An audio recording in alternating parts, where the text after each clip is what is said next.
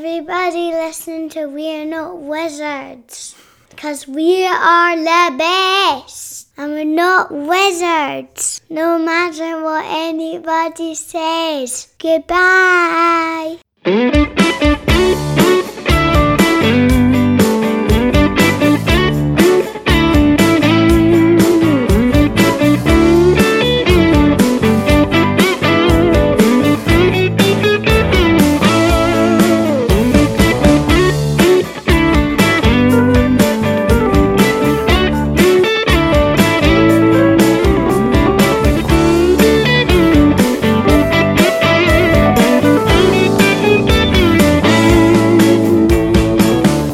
Welcome to another episode of We're Not Wizards. My name's Richard. I'll be your host.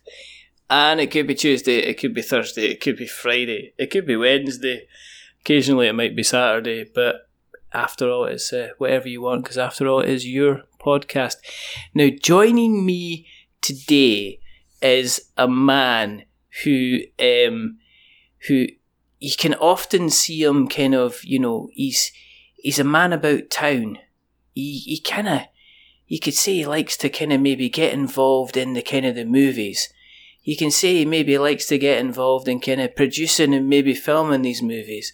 And at the end, when he's produced and he's filmed these movies, you can hear him shouting out in a loud voice, "That's a wrap!" Because joining me from Diacritical Games is Adam Sadiq. So there you go. Hello, Adam. Hello. How are you? I am doing well. It's very cold here. It was warm this morning, but now it's really cold. How cold is it? Here's your first challenge. How cold is it in centigrade, Adam? Don't be using your American nonsense. You can't drop that on me. I don't have a calculator handy. Right, okay. Well, how cold is it in Fahrenheit? It is about 30 degrees. Is it? So it's like -2, roughly. -2 centigrade in real proper temperature. Have you had snow then? Tomorrow, actually, we're supposed to get snow.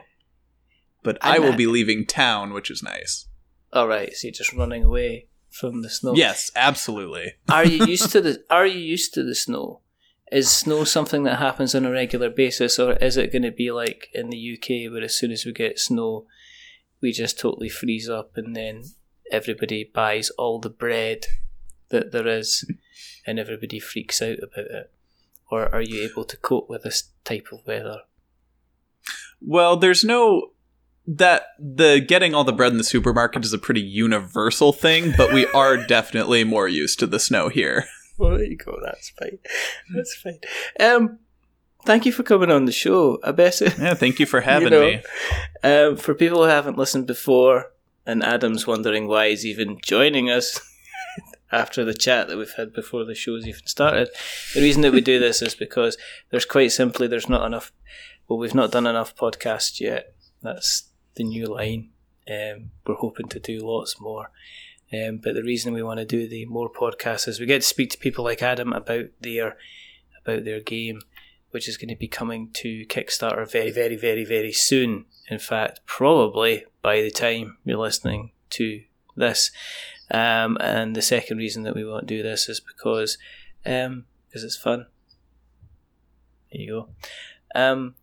But again, thanks for coming on. I guess what we normally like to do is we like to find out a little bit more about kind of how you kind of got involved in the hobby. So I guess we want to have a little bit of a look at the kind of the screenwriting of the past before we look at the production of the present and the film reviews of the future. So do you want to tell us a little bit about how you got into the hobby in the first place, please? So, once upon a time, long time ago, really not that long ago, but... Were you 90 or something? I'm trying to give it that cinematic feel. Oh, sorry. Sorry. Do you want to start? Do you want to do like a movie voice? And just... In a world where... Exactly. In a world which is full of trees comes a man bringing cardboard. His name is Adam. He's fighting against the world where entertainment doesn't exist, and he's bringing crunchy celluloid with a cardboard twist. On you go. Oh, that is wonderful. That's the Kickstarter video done. So my main introduction to modern board games was in college. I had always played like a little bit of board games. Now I'm a very competitive person. Anyone will tell you that that knows me. So I've always loved games. I've loved things like that. Board games are always fun, but this whole new world of board games, because it is truly, truly crazy. One of my really good friends, my high school friends, just, brought over a board game one day when we were both in college. He's like, there are all these games out there, and this is one that I bought. I'm really getting into this hobby. So we played, I don't even remember what game it was. If I had to guess, I think it was King of Tokyo, or maybe it was King of New York. One of those two. Or maybe something completely different. I'm totally off base. But that was one of the earlier games that I played. I do remember that. But it was a very nice coincidence as well. The apartment that I lived in was really close to this board game kind of coffee shop, bar. Basically, some guy in Omaha, which is where I went to high school, or like elementary school, high school, college. He had a huge collection of games, and he opened up this board game bar, coffee place, library. He had probably over 1,000 games, and it's crazy. They're just all in shelves. It's awesome. But I found out, my friend told me, he was like, there are all these games. We got to go check out this place sometime. So, and like I said, luck would have it that I lived pretty close within walking distance. So I really just started to make a habit of visiting this board game place and learned a lot of different games, met a lot of cool people. That was just a really good introduction to the hobby, and pretty much never looked back since. How do you decide what to play? Because I don't have as many games maybe as people expect, because I've been trimming down the collection a bit. So I've maybe got about 7,000. About 50. But when you're faced with 1,000 board games, where do you start? Do you just pick the top left and kind of work all the way through? Or were you taking recommendations for people as to what games to try? Yeah, usually recommendations are a really good way to go. The staff was always really helpful in that way. They'd have staff picks up on a shelf. They had everything sectioned out by kind of theme. So you could have 2-player games, economy games, ancient history games, train games, which are obviously, there's a ton of those. It's funny seeing niche games having whole shelves for them, ancient Roman waste removal games. I know, it's kind of like a whole thing. It's like ancient Aztec games. There's not going to be that many of them. It's 15 or something like that. It's just let's face it, kind of dystopian future has got a whole entire section. It's not just got a shelf. That's got a whole store. Yeah, it's practically as a welcome to dystopian board games shop, and it's okay, which way we go? I'll just come in here. That'll be fantastic. Was there any ones that kind of stuck out for you that you kind of became kind of firm favourites when you were starting to play? One of the first games that I ever fell in love with was Camel Up. I had it won. I'm pretty sure it won Spiels des Jahres. That the year that I really started to get into board games. So I know I'd heard about this game. I found it at the game store and I played it. And it's just been one of those games that I bought immediately.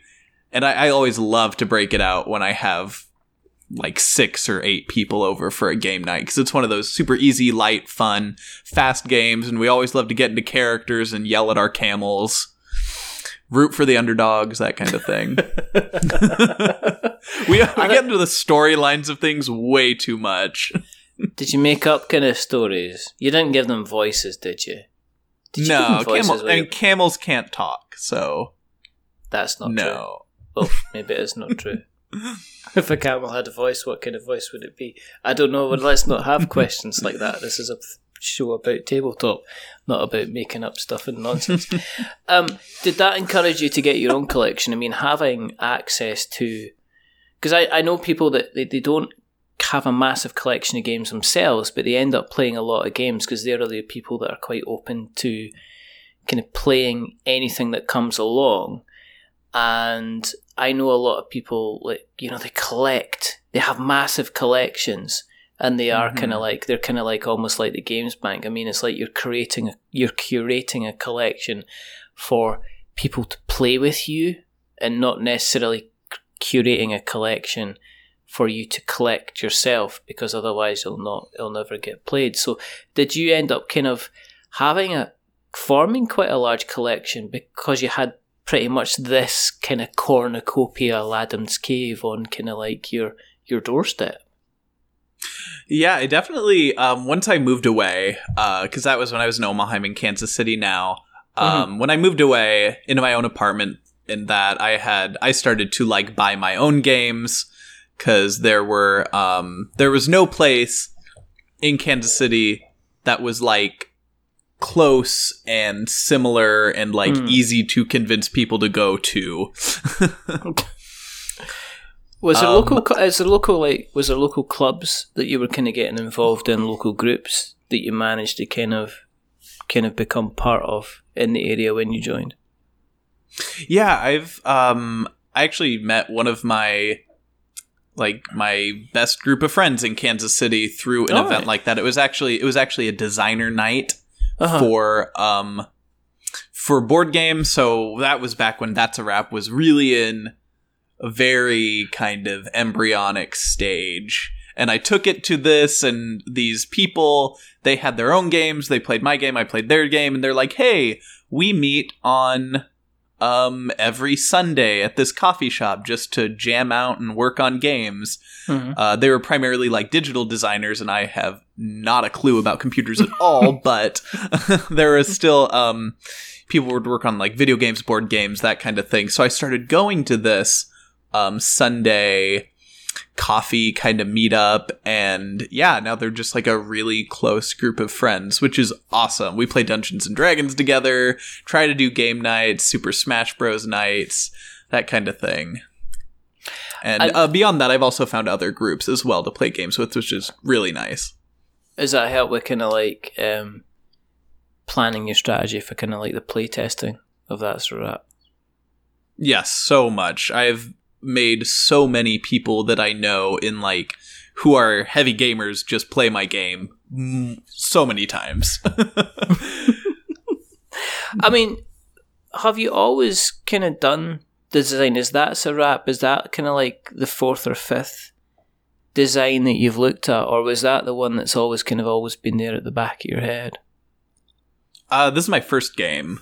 All right. Yeah, is the first one I ever came up with, and now I have like 10 other ideas, but time, energy, money wise right now, That's a Wrap is it. And how did you come up with the idea? So the time in my life where I really started getting into board games was also a time in my life where I was really getting into movies. Like, I was obsessed with award shows, what's gonna win the Oscar, that kind of thing. I was literally walking to work one day, just did a college internship, and this thought hit me of a way to make a board game that kind of married the worlds of like board games and movies, because I was not aware of any games about movies at the time. I have since found out there are a lot of games about movies, but yeah, I've seen that a lot. But I think you get that kind of like in kind of most walks of life. I think definitely. When I used to sell websites for a living, there'd be somebody that would phone up and they would go like, "Right, I've got an idea. It's like eBay, but..." And then that was it, and that was their idea. And it's, or or we could do auctions, or you could order food online, okay like this one. No, but it's different to that kind of thing. So I think it's, I don't know. There's a couple of issues with finding games of a certain genre, is that I don't think they're particularly categorized. Like, I know we joked earlier on about having kind of like a dystopian future type game thing, but actually in terms of categorizations of games, I don't think they're actually categorized based on potentially the theme and or the mechanics. It's usually the mechanics. You know, I mean, if people said, like, I want to be, you know, let's talk about kind of like deck building, you know, people would say, oh, well, Dominion, or they would talk about Clank, or they would talk about Star Realms or something like that. But if you break that down, that's like a fantasy realm, space, you know, kind of, you know, it's kind of like different, you know what I mean? It's like, it's different to categorize it. So when people say to me, like you said, oh, I didn't realize there were so many kind of board games to do with, you know, or tabletop games to do with movies, I'm kind of like, well, that's kind of fair enough, because even if you try to look at kind of like Board Game Geek, I still kind of get the sweats when I type in Board Game Geek into the browser, because I realise it's like I'm going to have to navigate this thing. And, you know, all I do is I end up just clicking, you know, the list between the hotness of the hundreds. I just click between publisher and, you know, board game name, and that's kind of it. And then I just close my browser and kind of run away. So I totally get where you're coming from. I mean, unless you're kind of like looking up, specifically searching kind of movie based anything, or, you know, that kind of theme, anything, and you could get like a different theme that could have totally different mechanics in it. So it's like totally thing. But you had your flash in the pan idea kind of thing. Yep. And how quickly was it before you had a kind of a working kind of prototype, before that kind of evolved a little bit? Was it relatively quickly? So actually, it's kind of interesting. The main catalyst for me kind of creating the game was I had that idea, and then, you know, ideas are cheap. You know, you can have 1 million of them. The reason that this one like really got to be like a thing was because I found a board game design contest put on by some like big board game corporation. I don't remember which one exactly it was, but it was like, submit your games. So I was like, okay, cool. I'll come up with the game based on like this one that I just created. So I kind of like put the rules together, made like index cards with this stuff on it, submitted the game, obviously failed horribly, but that was because the game was like maybe 1% done at that point, and I had no idea. I was like, yeah, this game's great. And like, I'd played it a few times, and it was like, I was very, as a babe in the woods with the board game community. I had no idea how much of an amateur I truly was. I don't think you do. I think I think it's expected that people have followed kind of basic rules and stuff like that. I remember saying this, but, you know, people talk about, well, have you read the works, you know, Jamie Stegmaier's blog on absolutely Kickstarter, or have you read the stuff by James, you know, Matthew, and folk are like, unless you're aware of their existence when you walk into the hobby in the first time, I mean, I have spoken to quite a few people whose exposure to the hobby has only really occurred after they designed the game, and it wasn't something that happened kind of like before they did it, you know. So I kind of completely understand where, you know, folk have said, well, I wasn't, you know, I put together a game and kind of like, I just did it, and kind of it wasn't ready, but I didn't know which kind of direction to go. So you sent it off.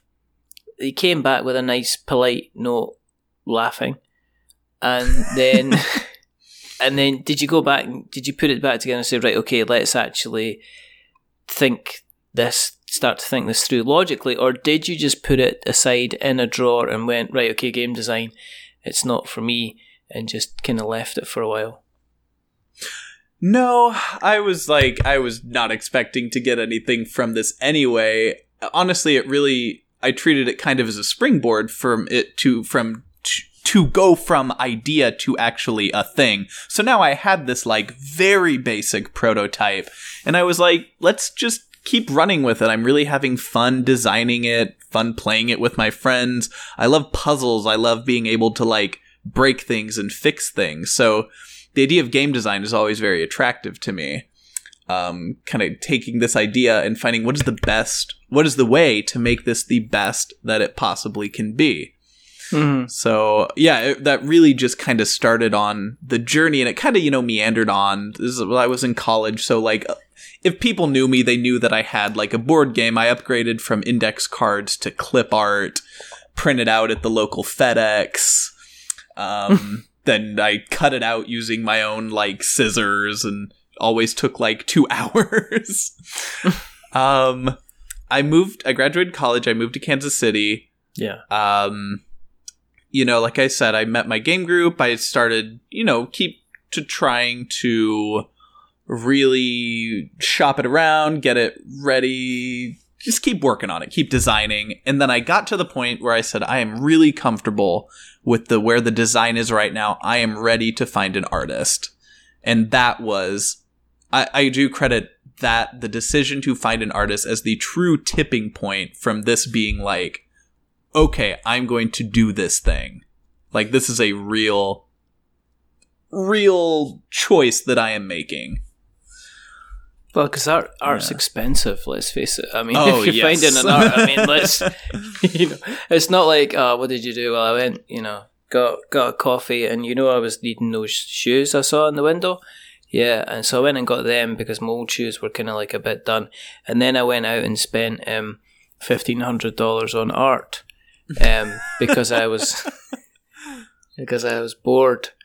It's not like that, is it? I mean, that's when you're kind of committing to the project. I know of a lot of people who have gone as far as creating prototypes and still not, like you said, they used like the stock clip art because, once you're actually getting an artist involved, then it has to be, I mean, it's almost a case of you have stepped out the plane with the parachute on, and now you're just going to see how you kind of land, I guess, when it kind of gets to that.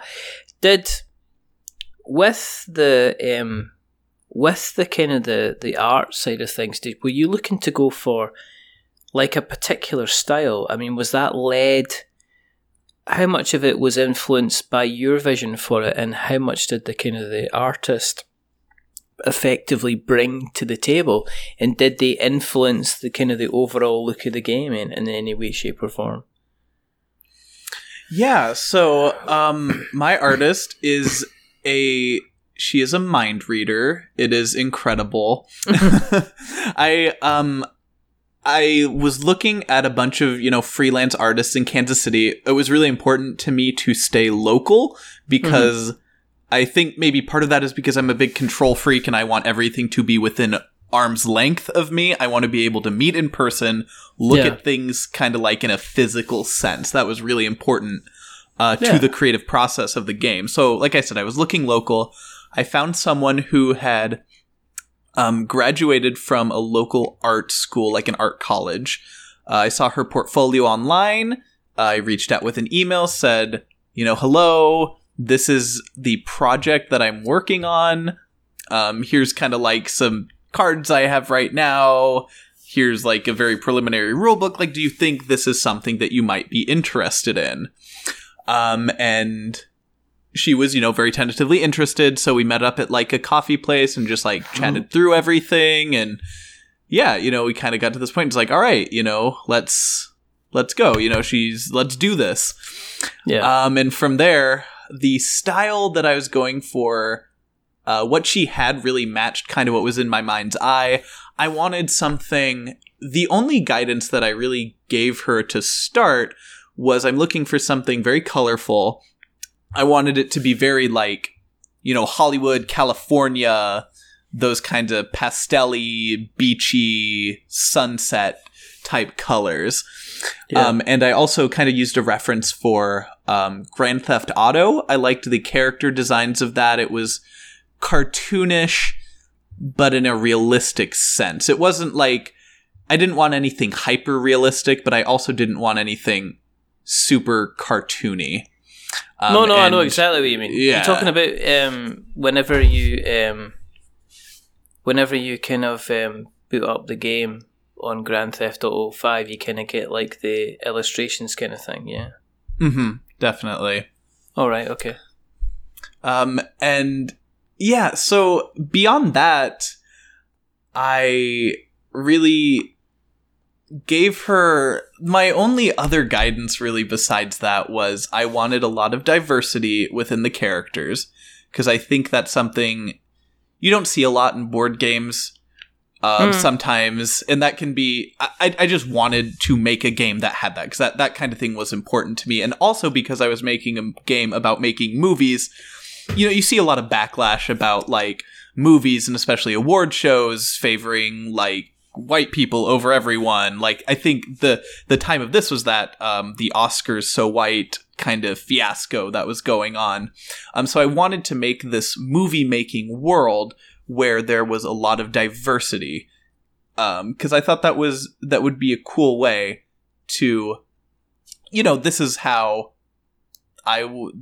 things could be, you know, movies with all kinds of different, and we do have that. Like, I think like I watched a lot of movies. I saw probably I want to say like 150 movies last year. Not in theaters, but just like for the first time. And, you know, they're doing a good job, I think, of movies today having more diversity. But, yeah, like I said, I just wanted to kind of bring that to the table. So my only guidance to her was, I want more diversity. I want a lot of diversity. And she was totally on board with that. And that was awesome. But besides that, we played through the game once, so she could kind of get a feel. I gave her the names of all of the cards and what they do. And I was kind of you know, go wild, you know, use your artistic sensibilities to come up with something. So she went away. She came back. We were meeting kind of interspersed throughout all this, but ultimately we came up with a sketchbook. So she had a sketchbook with all of the sketches, about 100 unique illustrations, over 100 unique illustrations between like the genre cards, actors, scripts, studio meddling cards. And yeah, they were all incredible, even in black and white form. I still carry her sketchbook around to conventions, and it has actually brought in a lot of people. She's incredibly talented. And from there it was like, all right, these look amazing. And then she did line work to make it easy to digitally color them, and then she put the color on, and then all the graphic design came. And she also did the graphic design. She is basically my one-stop shop for everything that I don't do, which is a lot. She does the art, graphic design. She designed my Kickstarter page. All right. All that kind of thing. It really is just kind of a two-person show, me and her, which is exciting, exhausting, and everything in between. But really, like I said, this art style is really 100% her own, and I just love how it integrates with the game. And all of the ideas within the cards, I had, you know, just a few small minor edits, but really not that many. Her artistic instincts were incredible, and she really came up with an awesome product. And I think the art is just so much of a reason that I think people are going to respond really well to this game. And I honestly couldn't be happier with how it turned out. Did it give you ideas in terms of the mechanics of the game to add in kind of additional mechanics or ideas into the game at all? As far as the art? Yeah. I mean, did it kind of like give you, okay, maybe do this with this, or maybe add this in, or, you know, change kind of how the scoring went, or adding kind of different components, anything like that? Yeah, I mean, definitely through just talking with her, going through, you know, the art and all that, we definitely came up with some really good ideas. Of course, game design is never ever finished. And once the art was done, I still had changes that I made. Of course, those changes had to really be made with respect to the art that was already finished. I didn't want to change anything totally that would require a total art rework. But one of my biggest changes was actually, I don't know, probably it was after all the art was done. It was fairly recent. It was probably like 5 or 6 months ago. I made like one change that tipped the game over into the point where I was like, okay, it's ready. I am 100% comfortable with how it is, and I am ready to throw it out to the market, as it were. Because, before then, there's like, oh, there's like, the game is great, except like this one thing that I'm furiously trying to fix, and then I kind of figured out the magic key for that aspect, and it made the game 1,000% better. And I'm like, all right, there it is. That's a wrap, as they say. Except that's actually not true, because designing the game is like maybe 25% of what's going on. Yeah. How have you found kind of creating noise and getting people kind of interested in playing the game outside the kind of the immediate kind of play testing circles? Trying to get kind of building interest in it. How have you found that? It's tough. Like I said, it's a 2-person job, although I do all the traveling and the marketing aspect. Like, she does the art and the design and stuff. I do the marketing and the business side, which is, a perk of being a business major in college.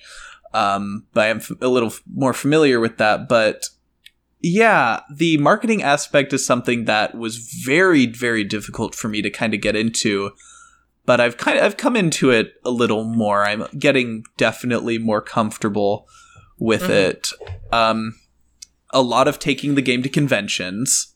Yeah. That was always cool. I started, the first ever convention I went to was this teeny tiny one in Kansas City. It was really the perfect way to just kind of dip my toe in the water, see, this is how it works to go to a convention such as this.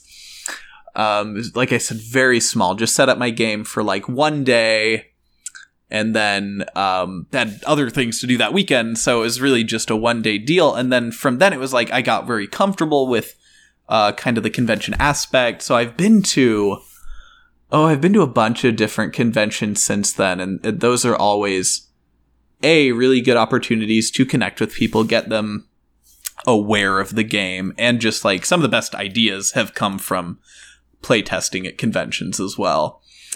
I do love going to conventions. I actually am going to one this weekend, which is nice, a convention just before the launch of the campaign. So hopefully I'm hoping to grab some, first day one backers this weekend. Kind of a last ditch dash to the finish line. And what's it like kind of getting kind of feedback from complete strangers? I mean, do you have to kind of detach yourself? Because, you've been involved in the project for a while. So do you have to kind of almost cut your emotions away from it so that, if people are getting kind of like really, really excited about it? Because, okay, there's two ways I look at it. Somebody could come along and go, look, it's, this isn't for me. It looks okay, but it's really not my bag. And it's like, well, why is it? It's like, well, I don't like this particular mechanic. It's not my bag.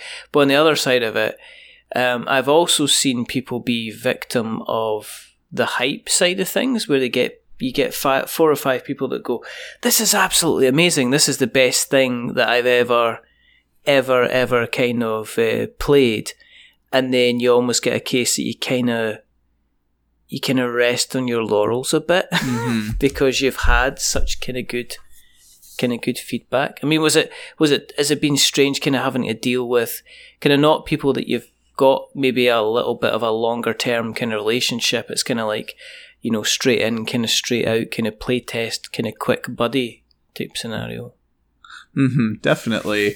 Yeah, there's definitely like a really good balance in between those. You don't want the people who are like, I asked, we play a game and I'm like, all right, what's good about, what would you change? And they're like, oh no, it was great. There's nothing. And it's like, come on, like there's gotta be gotta be like something, especially like in those early stages. Like now if someone says that I can like breathe a little bit, just like there's no glaring issues, but like, you know, early before when I knew there were problems, if someone was like, oh yeah, there's nothing, it's like, you know, there's definitely things like I need the feedback. But then there's also those people who are just adamantly opposed to the game. And that's something I've definitely had to come to terms with. This is a game that really is, it has elements that very, very, very serious gamers may not like as much. There's some dice rolling, some take that mechanics in the form of, like I kind of mentioned, the studio meddling.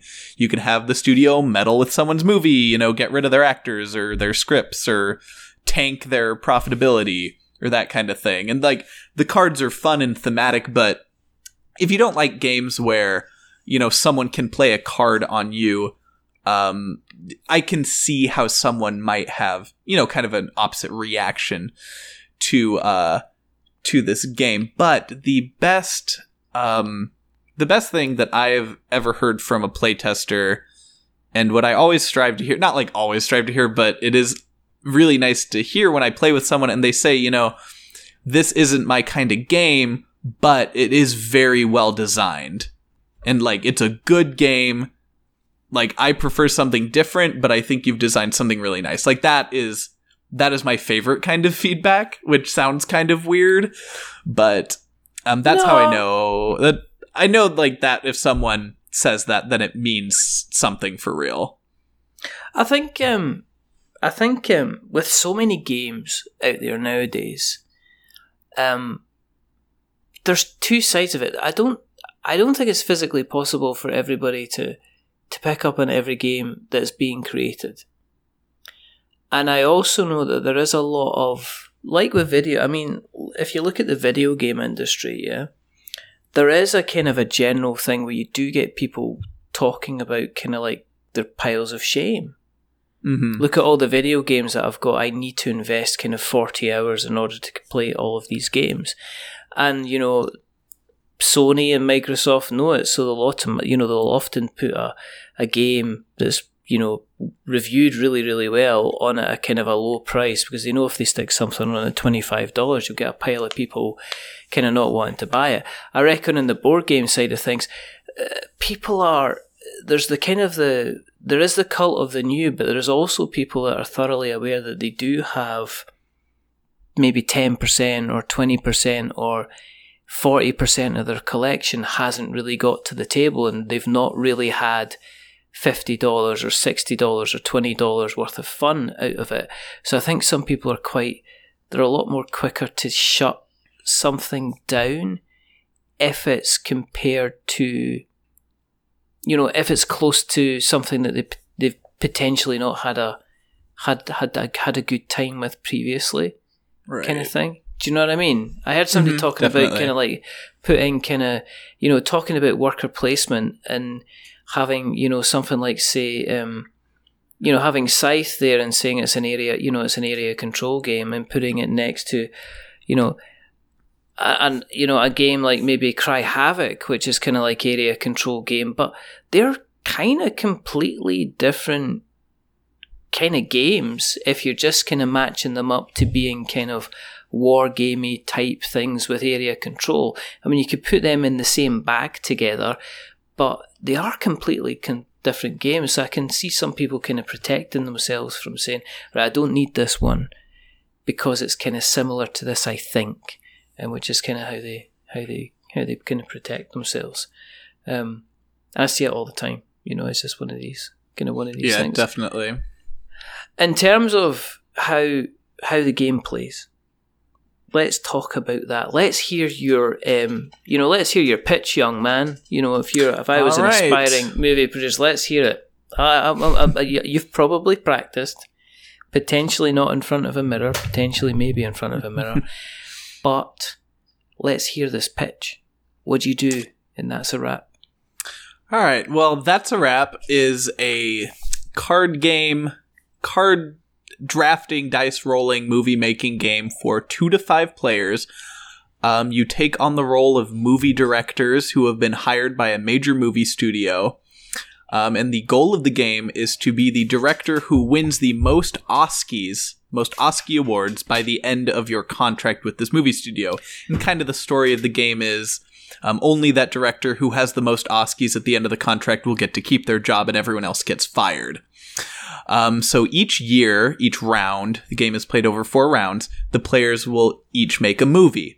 And you make a movie, you see which scripts and which actors are available for you to bid on, and then you choose the genre of the movie you want to go for. You know, do you want to go for a money-making horror movie or an awards-winning drama? You kind of make that choice based on what the economy is. Everyone chooses their genre. You bid on the scripts and the actors. The scripts and the actors are all kind of like archetypes, like a child actor or a respected elder or an action star, that kind of thing. The scripts are all kind of movie ideas like sci-fi, western, that kind of thing. So you get some really fun combinations from the bidding aspect of the game. After all the movies are kind of filled up with, like, they got a script and an actor, you go on to the studio meddling phase. This is when you can play a card on yourself. You can help your movie or kind of mess with someone else's. This is the fun part. You know, you kind of have your idea for this movie, and then boom, suddenly it's black and white. Boom, suddenly it's gone from a comedy to a horror, that kind of thing. Or, you know, you give your own movie best original song or best cinematography. You kind of think, like, what would that look like? After the studio, you release your movies to the theaters, you make money, you roll the dice, see kind of how it ends up. Your movie can be anywhere from a flop to a smash hit, and each tier kind of brings you a certain amount of money and influence. And then after the profit phase, you go on to the Oscars. You can nominate each category of your movie for an award. And if you roll high enough, you're considered nominated. You get an Oscar, or basically a victory point. And if you're also the highest roll above that threshold, you get an additional one because you won the award. All right. Okay. Basically, yeah, play goes like that for 4 rounds. That sounds very simple and straightforward. Yeah, it's pretty good. Like, once you get there's a decent amount of rules. I really wanted this game to be a good bridge between party games and heavy Euros, because I feel like most movie games either fall on one end of that spectrum, and I have not found a good, like, mid-weight, pretty casual movie game, but still has game aspects. That's not just, like, pitch a script idea and it's Cards Against Humanity style, like, someone chooses a winner. Like, this is more of a game kind of thing. So I did want something in that middle tier, but it is fairly simple. Once you get through the first round of playing, you can just go through it really easily. And that's something I'm proud of. Because you want something that's kind of like people can just... It's like they can play it before they play maybe a much longer game, or they kind of use it as a kind of like a palate cleanser at the end of something else as well. Or they can just play it all night if they want. Yeah, if they're not feeling kind of like wanting something kind of like completely heavy. In terms of the markets for pricing, what are you currently kind of... What's the kind of the pledge levels going to be? So the pledge level for one game is going to be $29. Kind of thought about, other games in my collection that had similar components, similar sizes, and I figured that was a good... I figured it's a good valuation of the game. Any higher would have felt like, kind of overpricing people. I didn't want to do that. And any lower would feel like it's putting it on kind of a different pricing tier that I feel like wouldn't be fair to the design of the game and the components. Mm-hmm. Okay. And in terms of things like shipping, are you going to be doing kind of like the worldwide shipping? Is it going to be kind of EU friendly shipping, or will it depend on the kind of like the amount of interest that you get? The logistics company that I'm planning to work with does offer friendly shipping to EU, Canada, Australia, China, and then obviously the United States. Cool. I know Hollywood is very US centric, so I anticipate most of my interest to come from the US, but I would not turn down backers from other countries. And I hope, it gets to a point where a lot of other people have interest in it as well. There are shipping tiers for kind of those main zones, but if someone outside that zone wants a copy of the game, I do hope that they will reach out during the campaign and we can try to figure out some kind of shipping solution. Excellent. And, have you got other kind of ideas? Obviously you've been working on this for a while. Are there other kind of games we can expect from yourself? I hope so. Depending on how well this endeavor goes, doesn't leave me completely jaded, but I have a Word doc full of a bunch of different ideas. Let's see, the two ones that I really like right now are a social deduction game based where players are on the set of a horror movie where one of them is a killer and, is just kind of picking people off during the game. Okay.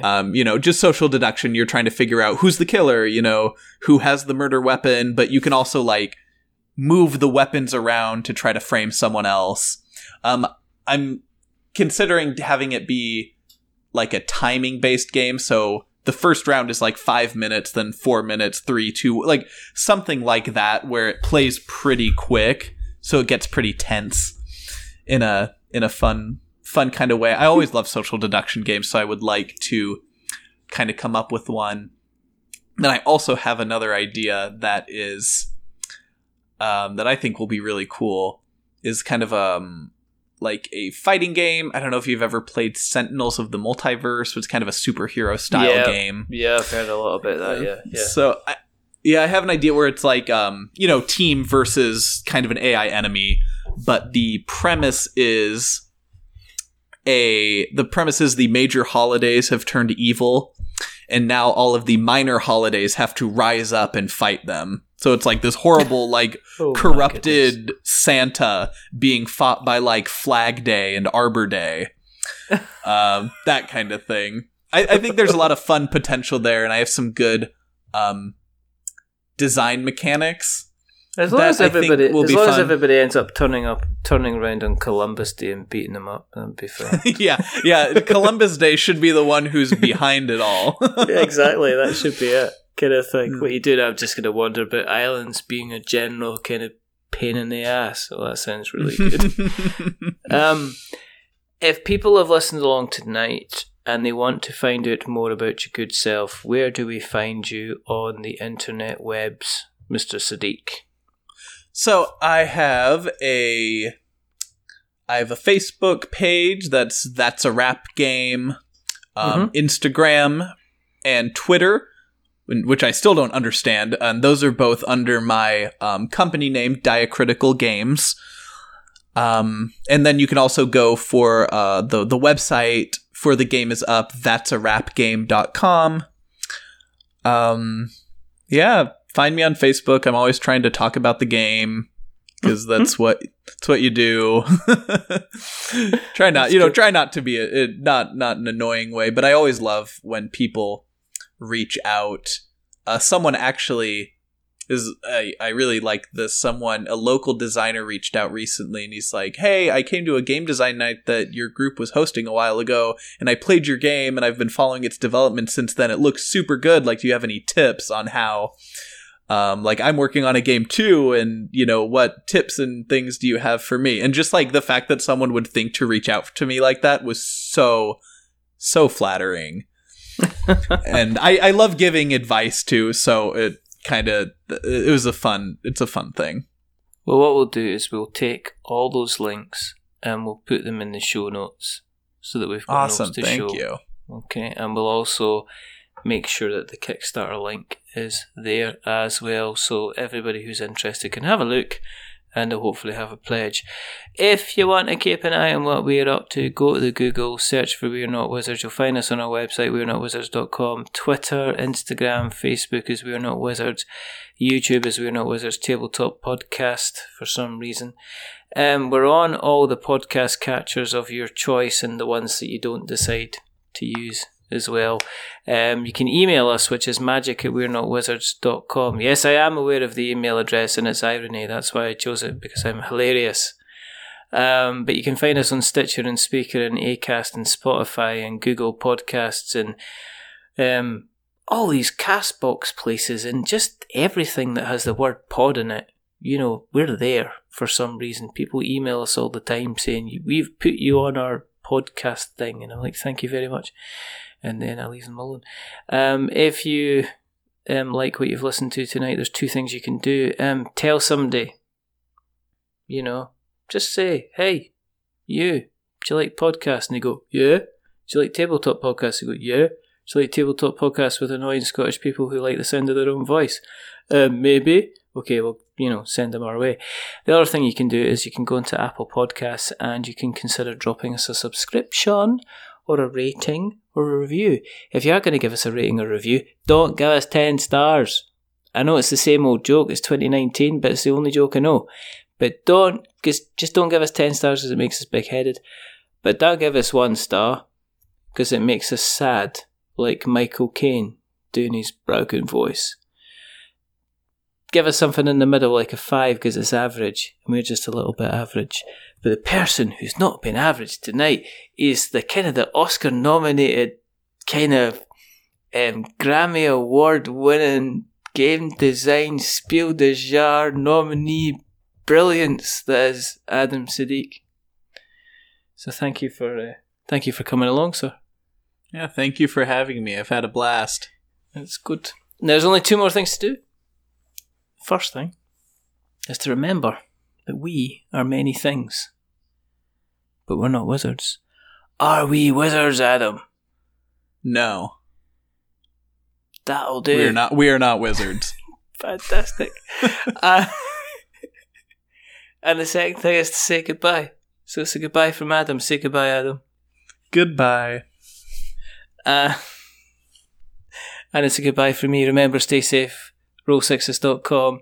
And Oscars are on their way, and if you fancy something to play while the Oscars are on their way, or something to back while they're on their way, then check out That's a Wrap. But until next time, that's a wrap. Bye.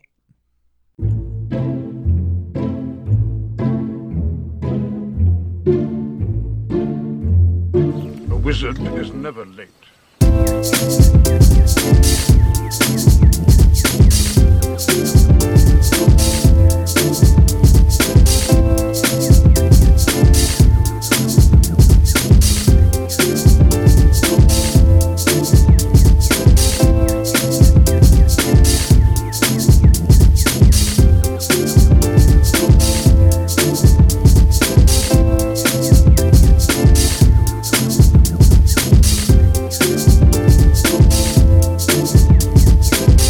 Nor is he early. He arrives precisely when he means to.